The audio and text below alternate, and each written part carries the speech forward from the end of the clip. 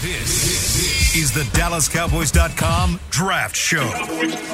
Your war room for insider news and draft analysis from deep within the confines of Cowboys headquarters at the Star in Frisco. The Dallas Cowboys select TD Lamb, wide receiver. And now, your hosts, Brian Broaddus, David Hellman, Bucky Brooks, and Kyle Yeomans.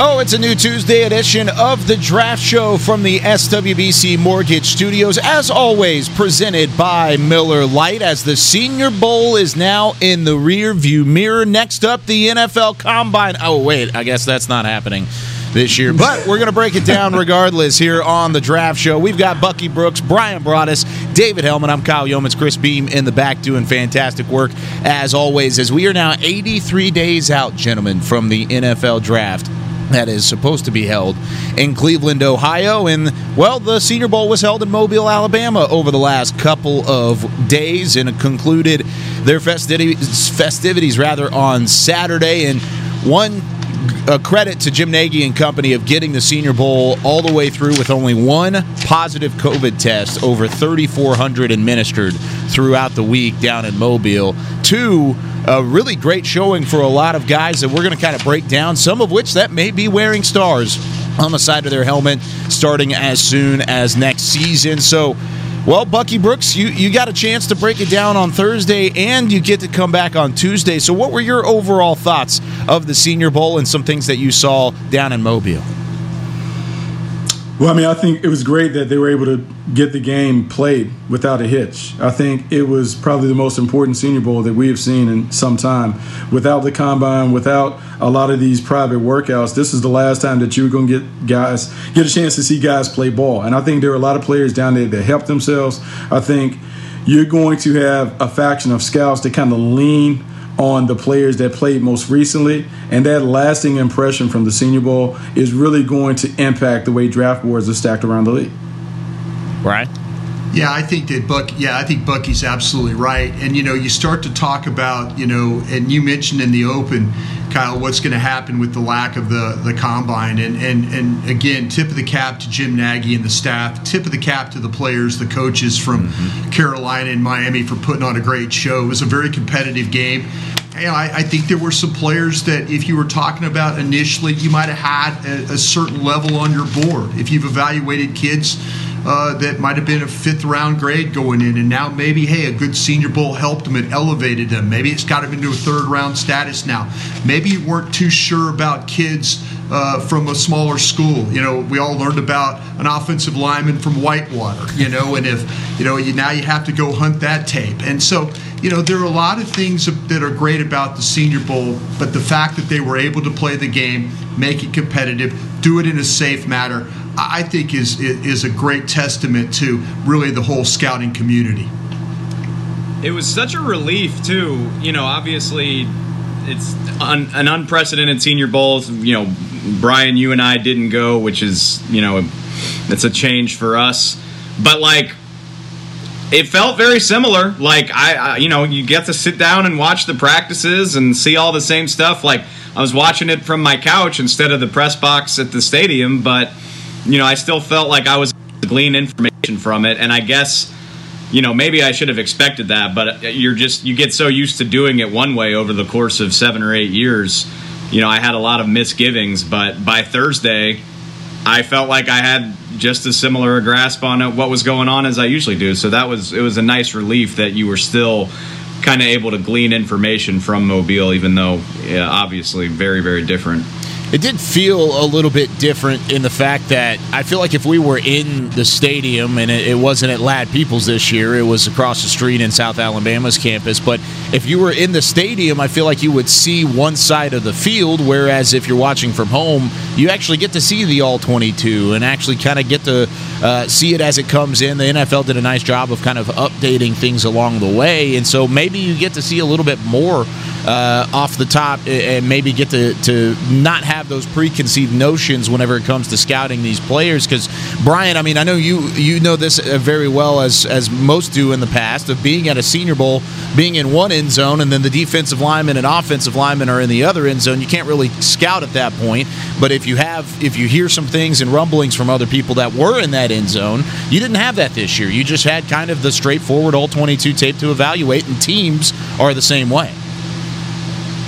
Yeah, no, absolutely. And Kyle, what you got to be is an old crusty scout like me and work your way in the press box, where you grab binoculars and you can try and again, you got to keep your head on a swivel up there. Bucky was always down there in the middle. Bucky liked to be right where the action was. I was always up top, hanging out with Ozzie Newsome, and and that was fun for me because I always got an education sitting next to Ozzie during that time. But yeah, the evaluation part of it for the Senior Bowl will never change. The fact that you could be in the stands, that you could get the film later on, and the fact that the teams, too, do a great job. I thought the Carolina Panthers, the Dolphins did a great job of the type of practices that they were having, the one-on-one stuff. That's what you want out of the Senior Bowl. You want to see those compete parts. The chance when they're in the individual drills and stuff, yeah, you can see the footwork, the athletic ability, but man, it was those competitive situations that really got you going and really helped you with your evaluation. Yeah, Brian, I think there was something to that, like just the pace and tempo of practice. The fact that both of these coaching staffs, to me, appear to be like these urgent teaching coaching staffs, like trying to get guys moving, trying to see if they can adjust and adapt to the tempo. I thought that was outstanding. I thought the situations that both teams utilized, whether it's 2-minute, whether it's coming out the back, those things that were kind of sprinkled in throughout the practice day, gave us a chance to see players in critical situations just to see how they perform.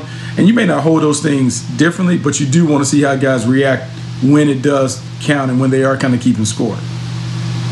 I did really think that Matt Rule and Brian Flores kind of stole the show, as the coaching staffs. I thought, one, Matt Rule, who, I mentioned this last week, but I knew him down in Waco, he's always had that intense practice, even the two-a-days and such at Baylor, and when he kind of brought from the college level, he has those same kind of practices with the Carolina Panthers, and you saw that, of course, at the Senior Bowl this past week. But, man, I really like Brian Flores, too, Bucky, and what he brings to the table as a teaching head coach, as somebody that evaluates. How much do you think these prospects gained from being down there, and how much do you think coaching staffs around the league recognize the fact that they might have gained from being with these two sides? I'll tell you, having played in the Senior Bowl back in '94, a long time ago, I will say that it's your first introduction to the way the pro game is, and there is a difference. The tempo, the intensity is a lot different than where you come from at the collegiate level. And I think Brian Flores and Matt Rule did a great job of introducing guys to the phrase, hey, be a pro. Be on time, play hard, know what you're supposed to do, make sure you're prepared. When you're on the field, there's a certain standard of expectation in terms of your performance. I think those things are great. And I think for those coaching staffs and personnel staffs, they have such a huge advantage over everybody else because for 115 or so players, they really got to know them. And in a draft where you don't have the combine and the other stuff where you get to know people, they have information that others won't have, and that should help them when it comes time to make picks. Yeah, I think Bucky's absolutely right too. When you look at the fact that they got to meet with those kids at night and talk to them about how they, how are they taking in information? Every day they would try and install something, and so now you're able to look at that kid in the face and say, hey, man, he picked up everything, every check, he was taking notes, very intense.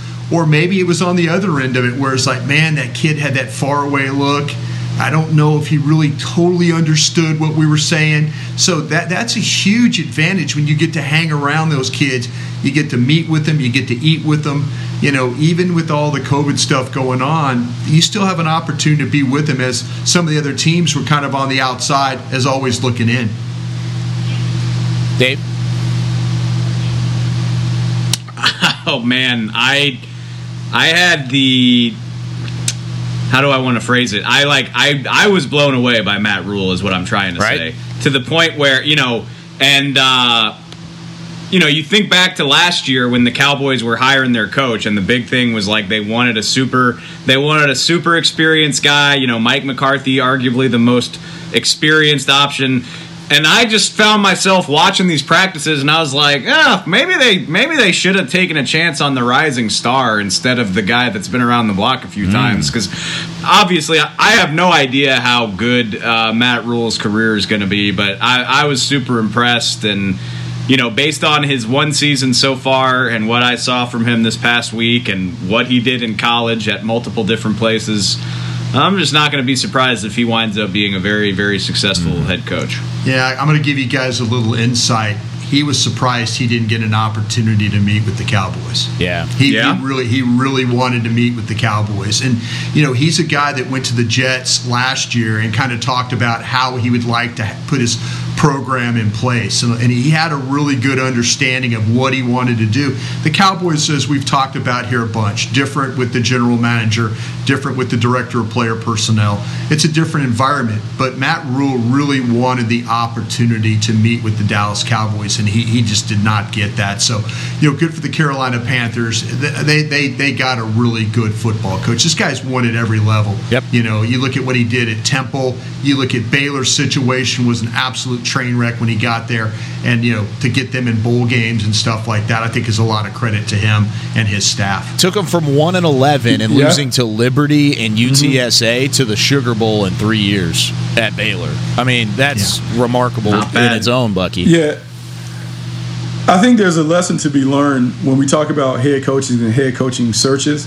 I think Matt Rule gives you a clear example of how you can find someone who may not have NFL experience, but they can be successful because they have built multiple programs and they have a system in place where they know exactly what they want to do, how they want to do it, and those things. And I think what you saw from Matt Rule, he has a confidence that he knows exactly where he is taking whatever team he's in charge of. And because he's kind of had a tried and true formula that's been time tested and it's worked at different locations, I think that emboldens him. And that's why he was so, I won't say arrogant, but that's why he walked away from the Jets like, no, if I can't do it the way that I want it, I'm good. I'll wait for a situation where I can do it the way that I know needs to be done because I've been successful doing it that way. I think it's important. Yeah, I think he's going to have a lot of success. And unfortunately, like some people in the chat have joked already, I'm watching the Periscope stream, and they joked, well, we can't draft a coach. That's unfortunate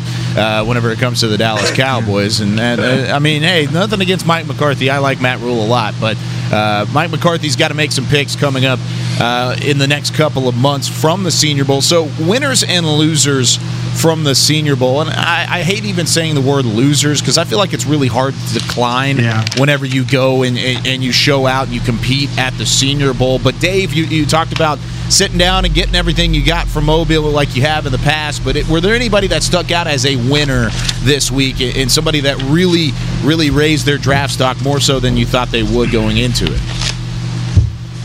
I don't know about more so than I thought they would, but like I love it when a plan comes together because we sat down on Tuesday morning and Bucky was unavailable, so Jeff Kavanaugh joined our show, and Jeff was like, you better watch this Central Florida safety Richie Grant. Yep. And I'm like, okay, I'm absolutely. So like that day I sat down with his UCF tape, watched that for about an hour and a half. I was like, this guy kicks ass. I like him a lot. Then I start watching Senior Bowl practice, and he's kicking ass at the Senior Bowl as well. Like picking guys off, batting down passes. Watched him on tape. They use him a variety of different ways. He can cover. He's not afraid to tackle. He's a good blitzer. And he took all of that to Mobile, and it certainly seemed to translate because he was definitely one of the guys that was getting talked about all week long. And I was very vaguely familiar with him when last week started, and now he's like one of my favorite, defensive backs in this class. So I would say he had a hell of a week. Yeah, welcome to the party, David. Hey, nice to have you here. Hey, as long as I'm here, you doesn't matter made when the you journey. Get there. That's all that matters. As long as you make the journey. Yeah. Kyle, if I could stick in the defensive back area too, Sure. I think I didn't know a whole heck of a lot about Keith Taylor from Washington, and and again, when you start to watch the Washington players, Elijah Molden is a guy that we kind of talk about there and stuff, but Keith Taylor, I think, really helped himself, measuring in at 6'2", 188 pounds. Yep. We're talking about a guy that's got the length, he's got the reach. He was very competitive in the drills. I remember watching a couple of times where him and Des Fitzpatrick were going at it pretty good in the one-on-one stuff. And so, that's the kind of stuff that you really, really need. When you want to evaluate, how's a guy, is he around the ball? Is he knocking balls down? Is he making plays? Is he sticking coverage? Is he a long, rangy type of a build? I mean, as Bucky would say, he checks off a lot of the boxes for you. So that's one of those guys you have to go out there and study right now. The Cowboys are going to be hunting corners. They're going to be hunting safeties. They're going to be hunting defensive players. Start with the guys, as you know, from what I'm learning a lot about what you're going to get from this from their defensive coordinator now, is that you want these players, they look for long, rangy guys is what they're talking, and guys that can run. They're really worried about the deep part of the field and having to carry that. So you got to be able to run, but you got to have some length to you to be able to knock down those passes and get your hands on the balls. Keith Taylor, I thought, had a really good week from the University of Washington.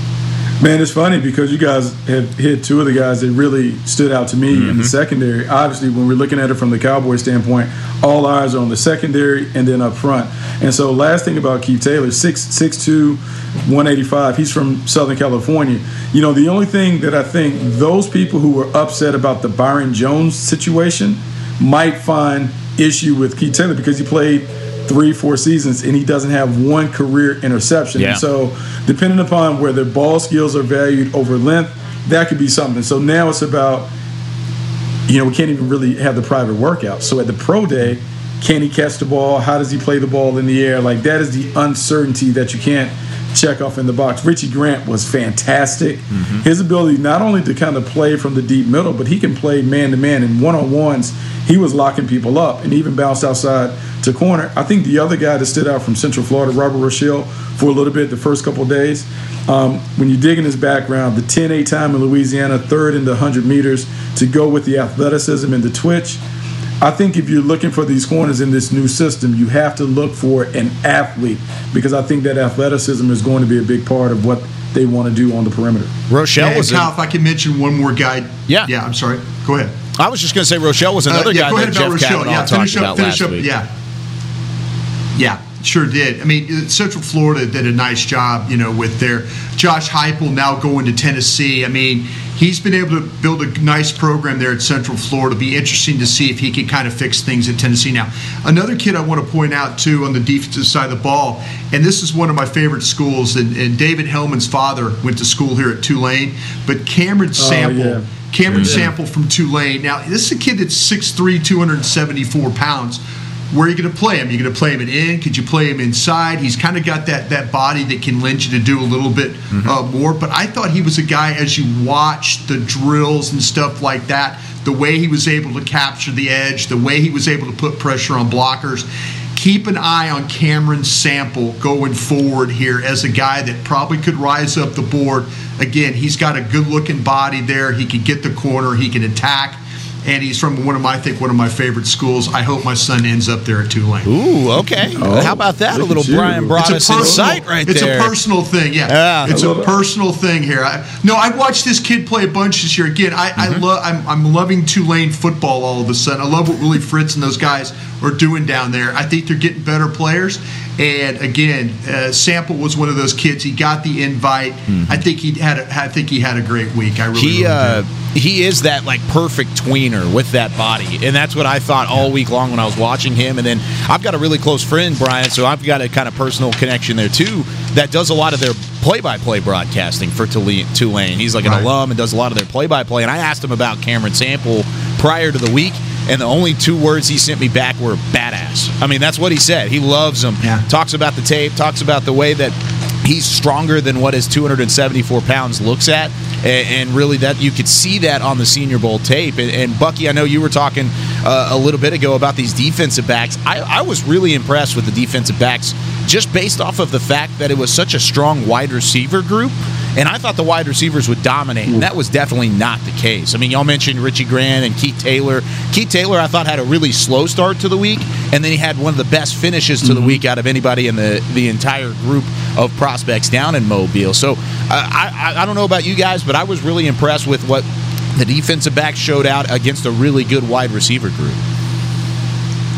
Can I ask? Oh, sorry. Bucky, when you get done, I want to ask you a question about a player in particular. I'm going to get your. No, it's funny. You talk about the defensive backs. I do believe there were some guys that didn't play in the game that kind of held themselves early in the week on the defensive front.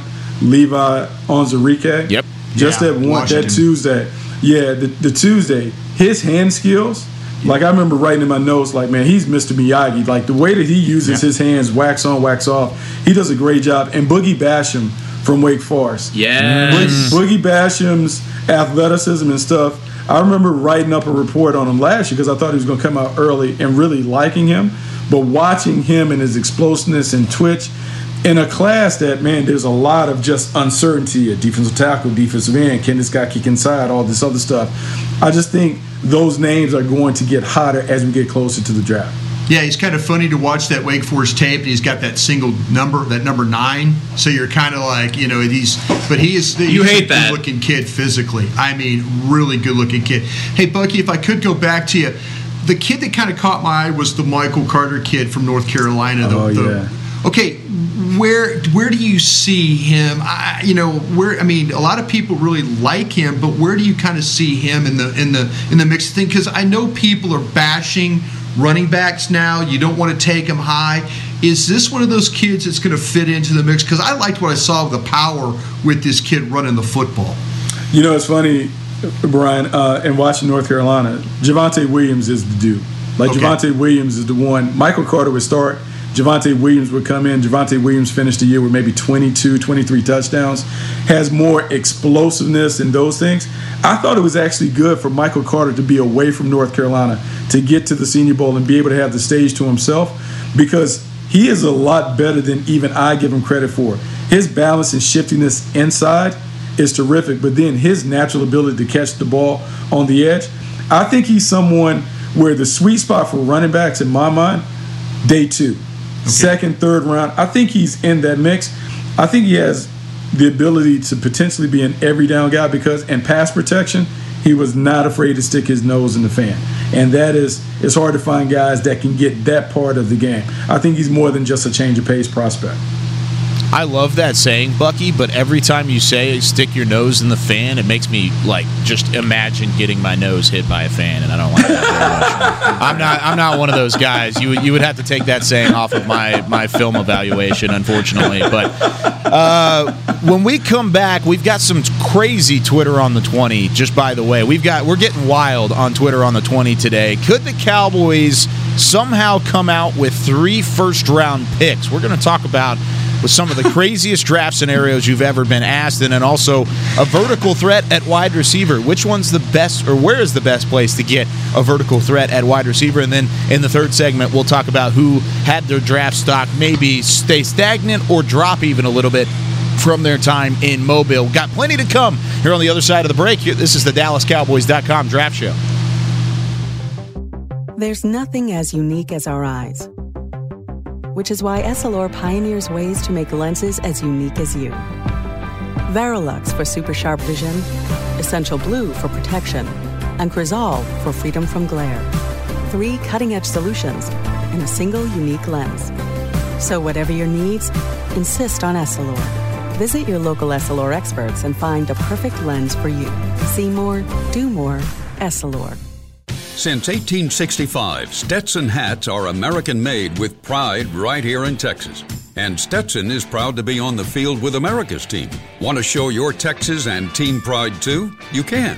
By purchasing your own Stetson, you can look just like how the flag guys do on field at every home game. Stetson hats, the official crown of all self-respecting Cowboys, and your favorite football team. Get yours today at shop.dallascowboys.com or at stetson.com. I'm Jay Novacek, former tight end for the Dallas Cowboys. Back in the day, I was the guy who always got the tough yards, and that's why I run with John Deere today. In fact, I have a John Deere 3025E tractor that can handle any yard work I need to do, even the tough yards way out back. So if you have 1 acre or 1,000, John Deere has the equipment that's just right for you. Visit a John Deere dealer today and run with us. We are the official tractor provider of your Dallas Cowboys. Dear, it's 1908. Don't you think we should get electricity? And stop using candles to see at night. It's just electricity lights up the room fast. It's more reliable than candles blowing out, and people seem to love it nationwide. Well, candles are... Dear, did you just run into the wall? Nope. May I have a new candle, please? Historically, switching to new technology is a no-brainer. Today, it's AT&T 5G. Fast, reliable, secure, and nationwide. Switch to AT&T 5G. It's not complicated. 5G requires compatible plan. May not be in your area. See att.com/5G for you for details. This is the DallasCowboys.com Draft Show. Second segment here of the DallasCowboys.com Draft Show. And, of course, 2 days a week now throughout the offseason. We've got Bucky Brooks. We've got David Hellman, Brian Broaddus. And then on Thursday, we've got Dane Brugler, Jeff Cavanaugh, and Kevin K.T. Turner leading the way. But, well, we've got time now for some Twitter on the 20. Twitter on the 20. There it is, from Chris Beam in the back, as always. And we do have some crazy scenarios to talk about on Twitter on the 20. Friends of the show chiming in. Lots of great questions, again, as always. I mean, really throughout the entirety of the draft show. This is episode 15 already of the draft show. Maybe I think it's 7 for you guys, or 8 for you guys, but it's 15 for me, which is crazy to think about. So, Mark Bristow, he says, friend of the show, Mark Bristow, worked the draft trade chart and came out with 3 first-rounders and a third-rounder. So he was trying to do some work to get the Cowboys back up a little bit further in the draft board. Now, I know that's completely unrealistic, and so does everybody think that here, but is something like that more preferable than the 10 picks they have scattered throughout the NFL draft with the comp picks that they have to work with when you talk about the Dallas Cowboys, David Hellman? I'm not 100% sure I'm following what you're asking me. Like, we're talking about trading up or trading away from the 10th pick? So he wants to keep the 10th pick and then take the 10 picks that we have collectively and somehow work away to 3 first-rounders and a third-rounder. Does that make sense? Oh, so that's all you have is those 4 picks? Yes, instead of the 10. What are we? I mean, there's no way those other like 8 or 9 picks are going to be enough to get you 2 more first round picks. I mean, what are we giving up that gets you that? Yeah, I don't really know what trade chart he's looking at here. I think it would have to be. It would have to be future ones. I mean, to have 3 first round picks, you got to be talking about giving up future ones or players maybe. In general, I'm the first to say, like, as far as, like, I really only truly care about 1st through 4th round picks. Like, top 120, those are the picks that matter. Those are the picks that really, build your roster. Everything else is kind of a crapshoot. So if you can get me more valuable picks, I'm down to get rid of some of those lesser ones. The problem is the lesser ones aren't worth that much. So if you want to trade a few of them and maybe get me an extra 3rd or, I don't know, maybe an extra 2nd, I'm all for it. But, yeah, I mean, 3 first-round picks, you got to give up way more than just your other 9 to do that. I don't think that's very realistic. Yeah, I think that if you really want to go up in this draft, I mean, all you really have to do is give up if you want to go to the 5 spot. Now, Cincinnati historically is a different team to trade with because when you call Duke Tobin and those guys on the phone, they say, hey, nice to hear from you, Brian. Okay, thanks for calling. And then you never hear from them again, 3 days of the draft. Everybody else you talk to multiple times. Cincinnati is one of those teams at 5. If you were interested in going that high, that would only cost you like 44. That your 2nd round pick. So you're thinking about a 400-point difference right there. those are the kinds of trades I would think about, maybe trying to go up in the first round if you're interested. I mean, you might be in a situation where we need to see what happens with the quarterback. I know it's a broken record. Really March 9th to me is kind of a drop-dead date for the Cowboys. If we go back on this tag, the last day that you can tag a player is on March 10th. If they don't have a contract done by March 9th, I am seriously thinking about evaluating quarterbacks. I really am. I don't know if I could go another year and just say, okay, fine, we'll play on the tag again, and then and try and do this all over again. I don't know how you can do business that way, but the Cowboys might think that's necessary to do. But if you're going to go up, you need to go up and to get in the top 5 if you want to potentially get one of these quarterbacks.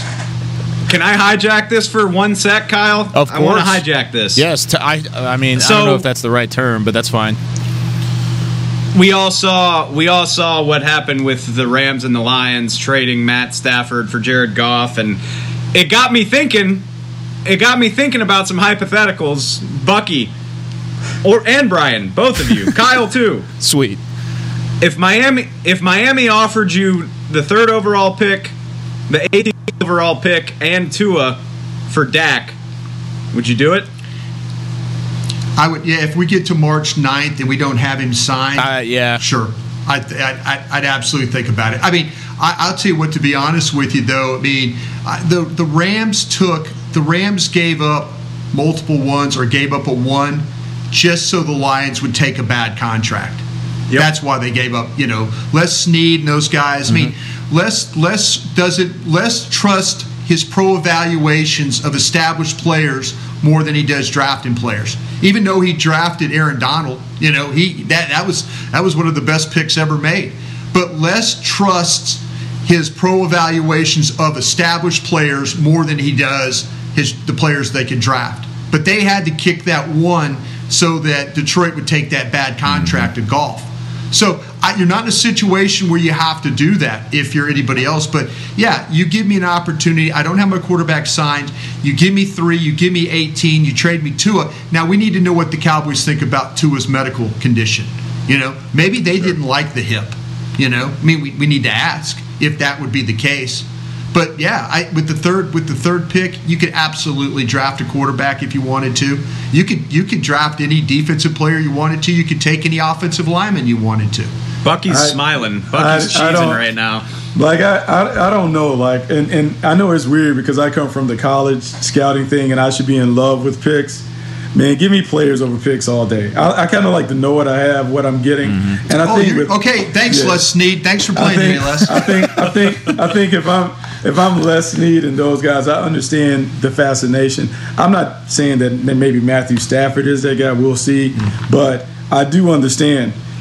It has worked for them when they've made these. They don't trades. Like drafting, Bucky. They don't like draft. They don't like picking players. Well, look, if we talk about it being a 50-50 coin flip in terms of a first-round pick turning into like not only a legitimate starter but a star player, sure. If I can get one that I know Jalen Ramsey's going to be a shutdown corner, I bring him in, we put him in the system, he plays like that. You're right. I'm good. If I can even snatch If I can snatch Brandon Cooks and he can give me the deep threat ability and we end up in the Super Bowl because he averaged 15 yards a catch, I'm okay with that. I think what they've been able to do is they've hit on those mid-round guys, but part of the reason why those mid-round guys hit is because the stars are so overwhelming. And so they're not put in roles that put them out of their comfort zone. And so I don't know. Like, I think it's great that we like what's behind door number 1, 2, and 3. But yeah, I don't know. I like players. You've said that before, and I don't disagree with you. The thing about this is, though, you're in a little bit of a salary cap league,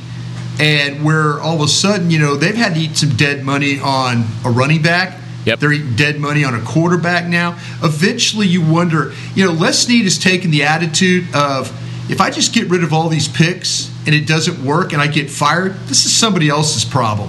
It's not my problem anymore. Yeah. This is Bucky Brooks coming in and running a team now. That. Bucky will be sitting there like, oh, wow, I'm running a team now with no picks. I guess I'm going to get fired in 3 years now. Yeah, let's get these players. Look at what the Texans are dealing with at this very moment. Yeah, Les is. I mean, I talked to Les. I talked to Les when he was working with Jeff Fisher. I talked to Les. I go, hey man, how you holding up? He's like, man, I'm going to get fired. I'm like, what do you mean? He goes, Gruden's going to come in here and he's going to blow us all out. I'm like, okay. He goes from getting blown out to getting like a 5-year contract. See, but you know what? That urgency, Brian, has enabled him to keep his job because he's operating. Yeah. I've never seen a guy more scared. 5 years. I've never seen a guy more scared of taking first-round picks than him. It's amazing. That tackle he took from Auburn back in the day, that kid 3rd overall, whatever, might have just scared him so bad that he can't. Greg doesn't want it. Robertson. He might I don't want to draft anymore. See? Yeah. See, that's your third quarterback. How about the quarterback that he just begged the Lions to take off his hands too? The number 1 overall pick. Yeah. Now I will say this. I love Les. I do love Les. Don't get me wrong. They have dumped on Jared Goff like in a major way, right? Yeah. And I will say that Sean McVay has a lot of John Gruden to him, where they fall in and out of love really, really quickly. Yep. Yeah. And I just wonder, like, people have caught up to the scheme. And I just wonder when he looks around, he's like, hey, man, the X's and O's aren't popping like they used to. I got to swap out people. But at some point, you're going to look at the coach and be like, well, maybe it's not the people. Maybe it's the coach. Yeah, and then again, you want to go coach there again when you have no first-round picks? I mean, hey, okay, fine, that's great. But like I said, hey, this whole thing with the Cowboys, seriously, I would look, if you're a Cowboy fan and you're listening to this show, March 9th is a day you need to circle on your calendar. Brian, really. I'm right there with you because, I mean, I have a sticky note on my laptop for everybody watching. I don't know if you can watch this. You're not going to be able to see it. I got a sticky note of the dates. Hold it to your left, Kyle. Yeah, well, it's you can't see it right now, but everybody at home can. But I've got a date, in front of you now. Okay. and all of the off-season dates all the way down to the NFL draft, and the only one I have in a box is the franchise and transition tag period deadline, because I think that's the most important date in the Dak contract era. And Dave, you asked this question earlier, and I'm going to look like a little bit of a hypocrite here because I sat on Talking Cowboys yesterday morning and said it's so hard to find a franchise quarterback that you'd have to put together a pretty sweet package in order to do so. And we were talking about Deshaun Watson in the case. But if you told me that I had the 3rd overall pick, the 10th overall pick, the 18th overall pick, and Tua Tagovailoa, I think I would do it because you're giving me Penei Sewell, Patrick Surtain, Christian Barmore, and a young quarterback on a rookie deal that I could go and try and find some other pieces to go around. Oh my gosh, I would be all for that. But I'm a draft nut at the same time. I think you have to still consider drafting a quarterback with that 3rd overall pick if that even were to with happen. Tua. Yeah, absolutely. Okay. I mean, it's early, but I wasn't blown away by what I saw from Tua over the second half of last season. Sure. But I'm with you though. I'm the king of the keep Dak bandwagon. Yep. I want Dak on this team. I agree. But you're falling off the bandwagon. No, that's just a hell. It's very intriguing. Brian, man. Brian, you are the king of investigate and educate. You got to consider all angles. And if you're telling me that's the package, if you're giving me 2 first-round picks and a young quarterback on a rookie deal, that's really hard to turn down. I'm just saying. If you're a Cowboy fan, you probably don't want Dak to be traded. You want Dak to be signed. Doom and gloom. You do. You do want him to get signed, but they have messed this thing up for 2 years. Well, now it's so messed up that what's going to happen is when you sign him, you're going to sign him to a major deal that is I don't know, almost 100% more than what could have got him done 3 years ago if you'd just been proactive. And when you can't add pieces around them, everyone's going to blame the quarterback. And so just because, I can't really understand why it went the other guys get their money before the quarterback because most don't operate like that. But now you're in a situation.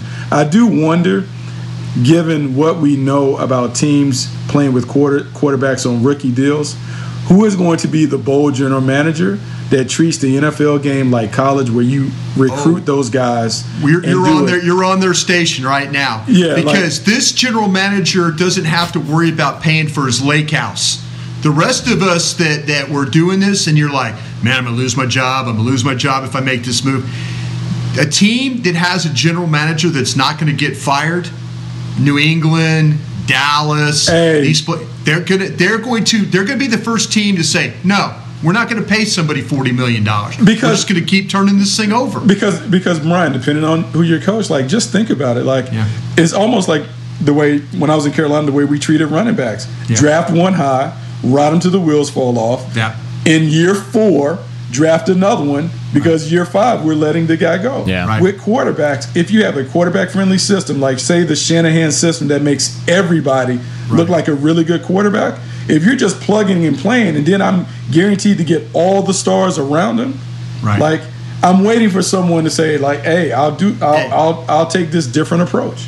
Yeah, this is why when we keep talking about drafting offensive linemen for the Cowboys, everybody goes, oh, they need defensive help. I'm thinking, nah, because you might have a new quarterback. You know, you might have to, you've got all these weapons at receivers. You got 2 quality tight ends that look like.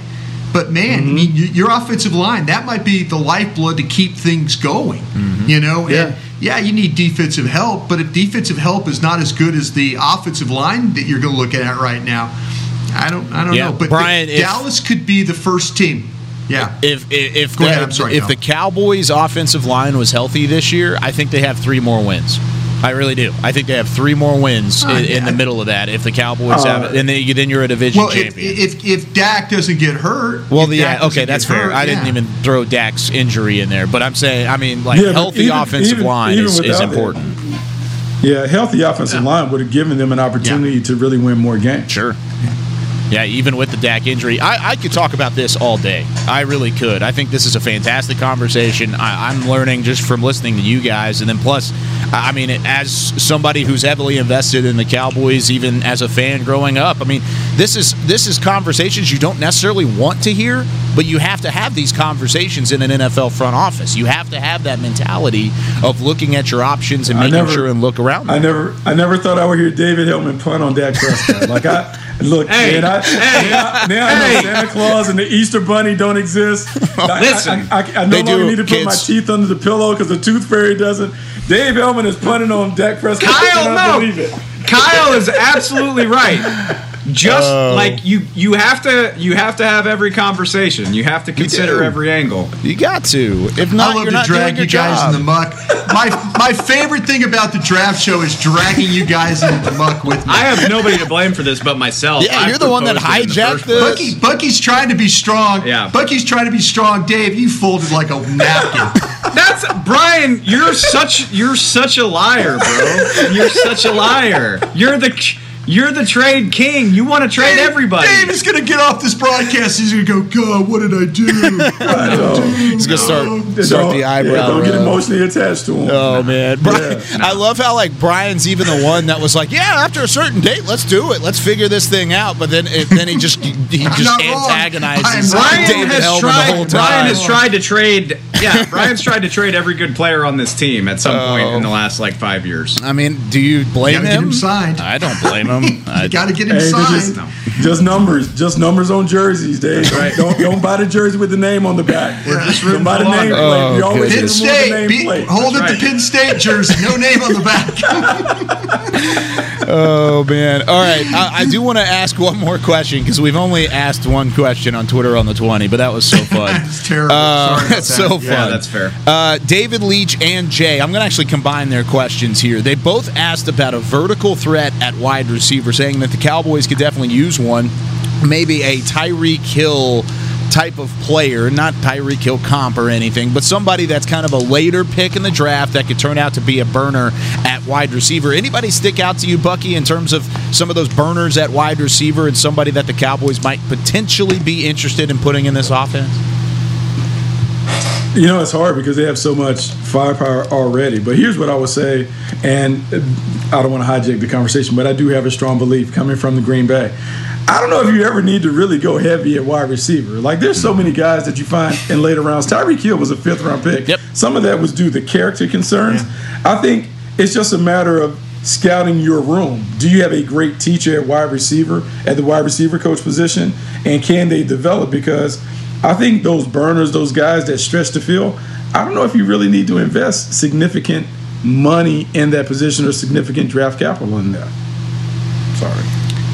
Bucky? Yeah, you know Brian? What? I'm with Yeah, no, I'm Bucky, he and I grew up in the same system. And, the thing with the wide receivers, I'm really happy they got CeeDee Lamb. I don't think they're going to be able to keep Michael Gallup. He's probably going to have to, you're probably going to move on. Maybe he's a guy that, if you feel like that you are going to pick a wide receiver, you have one in mind that you want to take, maybe take that opportunity to get something for Michael Gallup if you can right now, and then draft his replacement. Without really knowing times, but if you look at some of these receivers, and the kid that kind of stood out was at the Senior Bowl was the Amari Rogers kid from Clemson. Yeah, and and I was thinking like, okay, what is he? Is he a 5'9"? I mean, he's a shorter guy, but he's thick. And I'm kind of watching him, but I watched Clemson tape, and I'm watching him make plays down the field. I'm watching him make plays underneath. I'm watching him do, all these things. Sure, you can go out and, and maybe even if you're talking about, I don't know, is he a second-round guy? Is he a third-round guy? I'm trying to later in the draft. I mean, yeah, that's a crapshoot. When you start talking about those, maybe you're just drafting traits. I haven't seen anybody got to the point where it's been late enough where I say, oh, wow, this kid really runs well, but he's inconsistent. Again, the guy that kind of caught my eye was Rodgers at the Senior Bowl, but watching Rodgers on Clemson tape this year, I thought he had a pretty good campaign. Might go a little bit earlier than what we're talking about right now for what we're looking for. I would just since we're talking about the Senior Bowl, you got to mention Dwayne Eskridge. Yep. He was another. You talk about guys that raised their stock. The Western Michigan wideout, polished, just beat up on a lot of guys last week. Seems like a really great route runner. I don't know if he's like Tyreek Hill fast, but how many people really are? And if you want to talk about short guys that are really fast. Rondell Moore comes to mind as well. Tony from Florida too is another. Darius Tony. Those guys definitely exist. I'm always down to take a flyer on a guy. Yeah, I wouldn't want to spend a huge resource on a receiver this year unless you're telling me we're trading Michael Gallup. But yeah, if you could get one of those guys in the 4th round or later on, that's fine with me. Can I get you guys to get on the Demetric Felton? Go for it, Bucky. Demetric Felton from UCLA has some interest. Because he's a running back. He's going to play. They're going to play wide receiver, right? Yeah, but I think if you're talking about Dallas in specific, Mike McCarthy, he has that Randall Cobb type stuff to him. And so if you're thinking about that, I don't know. Yeah, in terms of vertical threat, it's hard because this draft is different because you have a bunch of guys that can play. But I don't know, Tutu Atwell from Louisville can take the top off of it, but he's little. And I just don't know what are the considerations when it comes to thin receivers because I'm not really a big fan of the skinny dudes on the outside. That's hard for me. I think that's kind of what the question's asking is they kind of want those smaller burner type of receivers that you could get late in the draft. And like Dave said, I don't think the Cowboys are going to spend any kind of valuable draft capital on a wide receiver this year. That's why I want all of us to get on the Jalen Darden bandwagon. Please come aboard for the Jalen Darden to Dallas bandwagon. I'm going to tweet that probably every day for the rest of the draft process. But I want that to happen so badly, Brian. Well, it's funny. All those shorter wide receivers we're talking about are kind of lumped together, though, as far as ability goes. Like you say, the Purdue kid, the Florida kid, Clemson, they're all kind of in the same realm. With ability and stuff like that, and they're all short. So how does that all get sorted out by the clubs as we go forward? It is going to be interesting. What was that, Bucky? It's harder with the shorter guys. I know it's harder with the shorter guys, and I know I missed you guys' Devontae Smith conversation because I'm fascinated about where he gets picked because it kind of goes against everything that I've learned along the way. Oh, you don't like that? You talked about that. You don't like that 170-pound body, huh? Not in the top 10 where he's been talked about. No, scares you. Yeah, I don't like that. Not going at 3 to Miami. Unless you want to go get him, Les Snead. I don't think he's. Go get him, Les. I don't think he's fast like that either, though. I don't think he's 4.3-ish. Do you think he runs like 4.5, 4.52, 4.51? I think he's 4.52-ish. Yeah. If he runs, he may run. You like Waddle. You like Waddle better, don't you? More burst. more explosiveness. I think a lot of people are going to feel that way. Yeah. Like once More people juice. start weighing in and I read everybody's you focused so on well, the draft. Brooks. Hey, I just remember I was influenced by remember Brian how Broaddus. Yeah, like remember how bad Tom Brady's combine picture looked. Just think about that. true. Think about how narrow and thin he looked. Tom Brady didn't play wide receiver though. Smith is going to look the same. He's going to look the exact same. Brian, like we haven't seen many guys like that have come into the league and dominated, and those who have. Marvin Harrison. Really. Marvin Harrison was built like that. How many drafts have we had? And that's the only name we can bring up, though. I brought up a Hall of Famer, man. What else you want me to do? One. We've had the draft brought up a Hall of Famer. Like the league merged in 67, 68, and we got one guy that we talk about. Marvin Harrison. Yeah, and then I would say Bucky, feel free when all the media are doing and someone goes, well, who does Smith remind you of? And you'll go, guys, Marvin Harrison. I mean,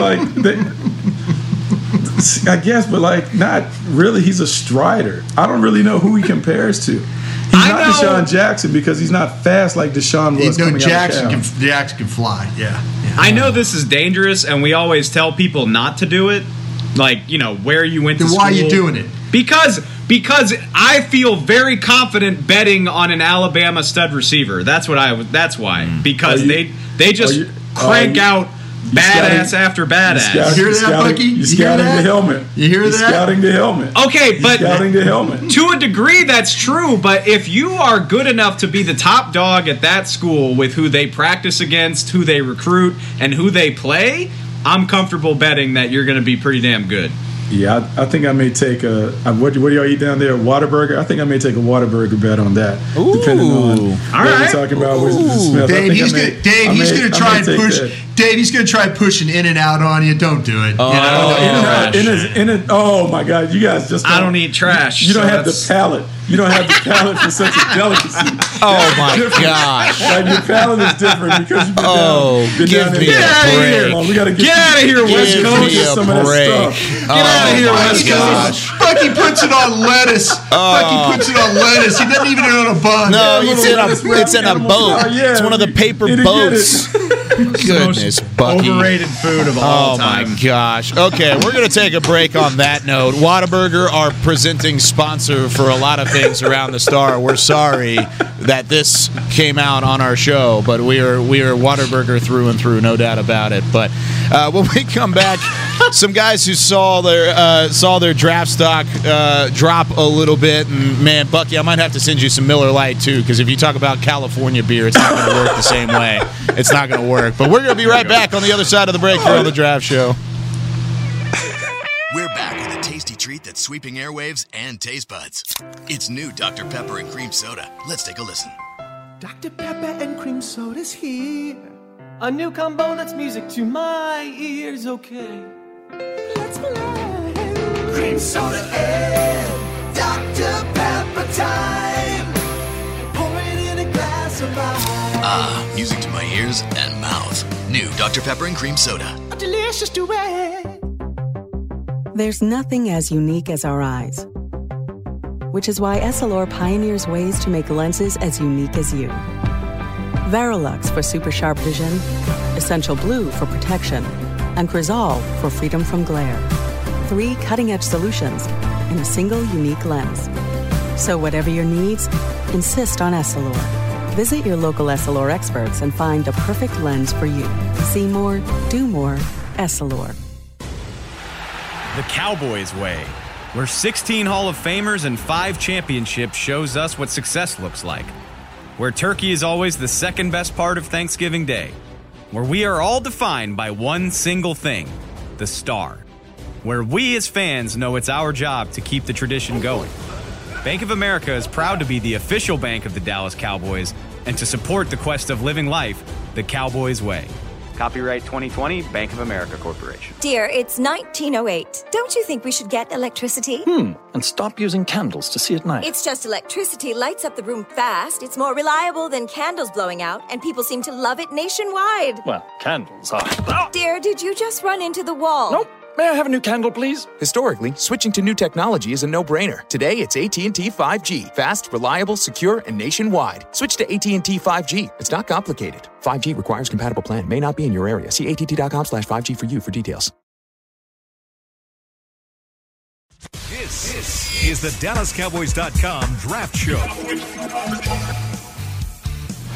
Back here on the DallasCowboys.com Draft Show, presented by Miller Lite, as always. And, well, we're going into the final segment here, and we've got a lot to talk about of the draft, but I just really quickly want to talk about my excitement and the fact that the NCAA football video games are coming back from EA Sports. I am pumped about that. And talk about college football and NFL draft. I love Madden and all of that stuff. And so if you're an NFL or NCAA fan and a gamer at the same time, this is a day to be rejoicing. But really quickly, guys, I mean, we've got about 5 minutes before we're overtime. I know we're going to go over. Sorry, Chris. But, Brian, any guys that stuck out at the Senior Bowl that did not necessarily help their draft stock just from their performance down in Mobile?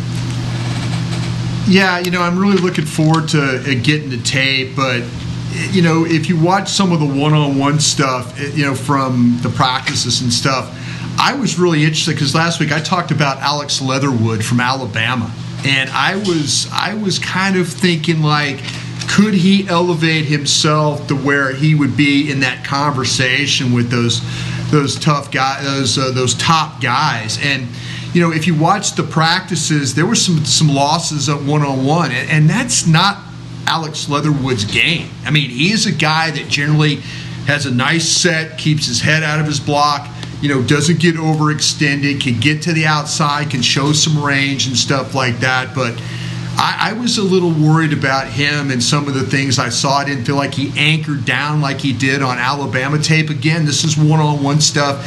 Need to watch the tape of the game to kind of get a little bit better picture. But I was hopeful. I was thinking, man, he's going to go and just blow this thing out of the park.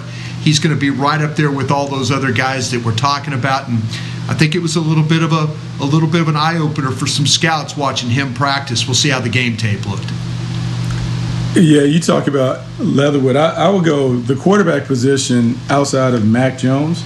Everyone was kind of up and down. I think Kellen Mond was probably the best of the crew outside of Mac Jones because he won MVP. But Jamie Newman was one that I felt like really hurt himself. Didn't play this year after transferring to Georgia. There was a lot of excitement and intrigue about him when he was playing at Wake Forest because he was a dual threat.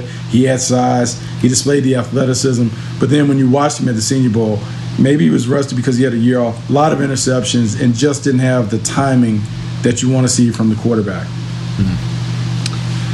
I don't know if it's going to affect his draft stock, but I was bummed for Mac Jones that he had the ankle problem that kept him from doing as much. You're talking probably a first-round pick anyway, but if you come out and light the world on fire, then you really set yourself up to potentially go in the top half of the first round. So, like I said, with the season that he had, I don't think having a limited Senior Bowl is going to stop that from happening, but if he had gone out and really had a great week, then, he would have been the talk of the draft cycle for at least a couple of weeks. Does anybody have him over Trey Lance?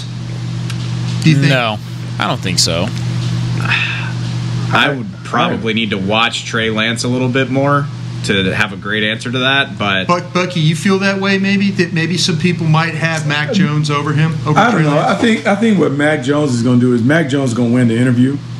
His intangibles, he worked hard or whatever. I think the hard thing with Mac Jones and others will be separating his production from his supporting cast because he's you hate all the Alabama wide receivers, so you have to give him high marks. He only hates Devontae Smith. He loves Jalen Waddle. We're gonna do this again. We're gonna do this again. I'm sorry. I don't think that 165-pound wideouts can come in the league and dominate them. I don't know if we have a history of that in the league. We'll see. I just play the odds. I heard that Marvin Harrison guy was pretty good. I've heard that a couple times. Can I get another one? Can I take that one off the board? Hey, Bucky, as a scout, you were taught if you saw it one time, you could see it all the time, right? Oh, man.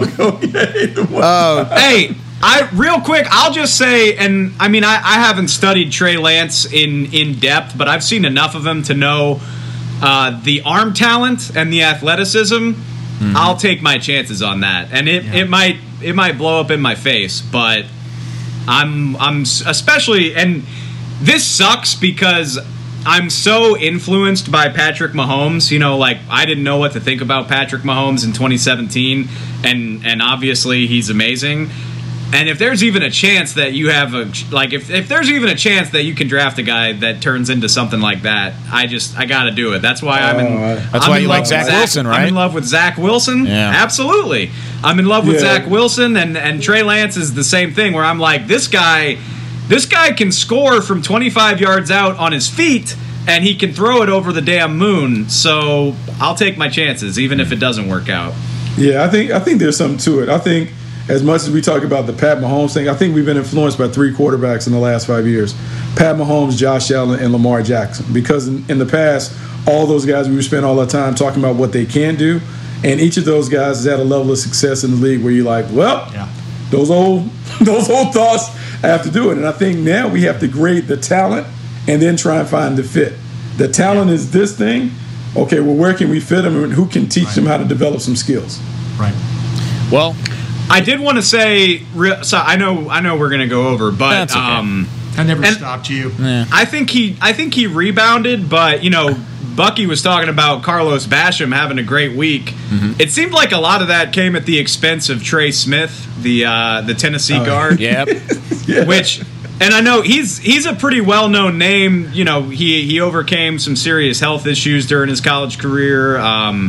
You know, he seems like a really high character guy. He was at the Star last year for the Jason Witten Character Award. Got a chance to spend some time around him. So seems like a really good guy. And it's like I said, I think he rebounded to have some nice practices. But that's one of the, you know, higher tier guards that seemed like he had some rough reps down in Mobile for sure. It's a good recall there, David Hellman. I forgot about him coming to the Star for the Jason Witten thing last year. That's good. Hey, how about that? That's the kind of insight that David Hellman provides you on the DallasCowboys.com draft show, as always. But that's going to do it for us this week, or at least this Tuesday. This group will be back next Tuesday, 10 a.m. Be sure to join Dane Brugler, Jeff Kavanaugh, Kevin Turner on Thursday, same time, same place, right here on DallasCowboys.com. But for Chris Beam, for Bucky Brooks, Brian Broaddus, and David Hellman, I'm Kyle Yeoman saying so long. Thanks for joining us this week on the Draft Show, presented by Miller Lite. This has been a production of DallasCowboys.com and the Dallas Cowboys Football Club. How about this, Cowboys? Yeah!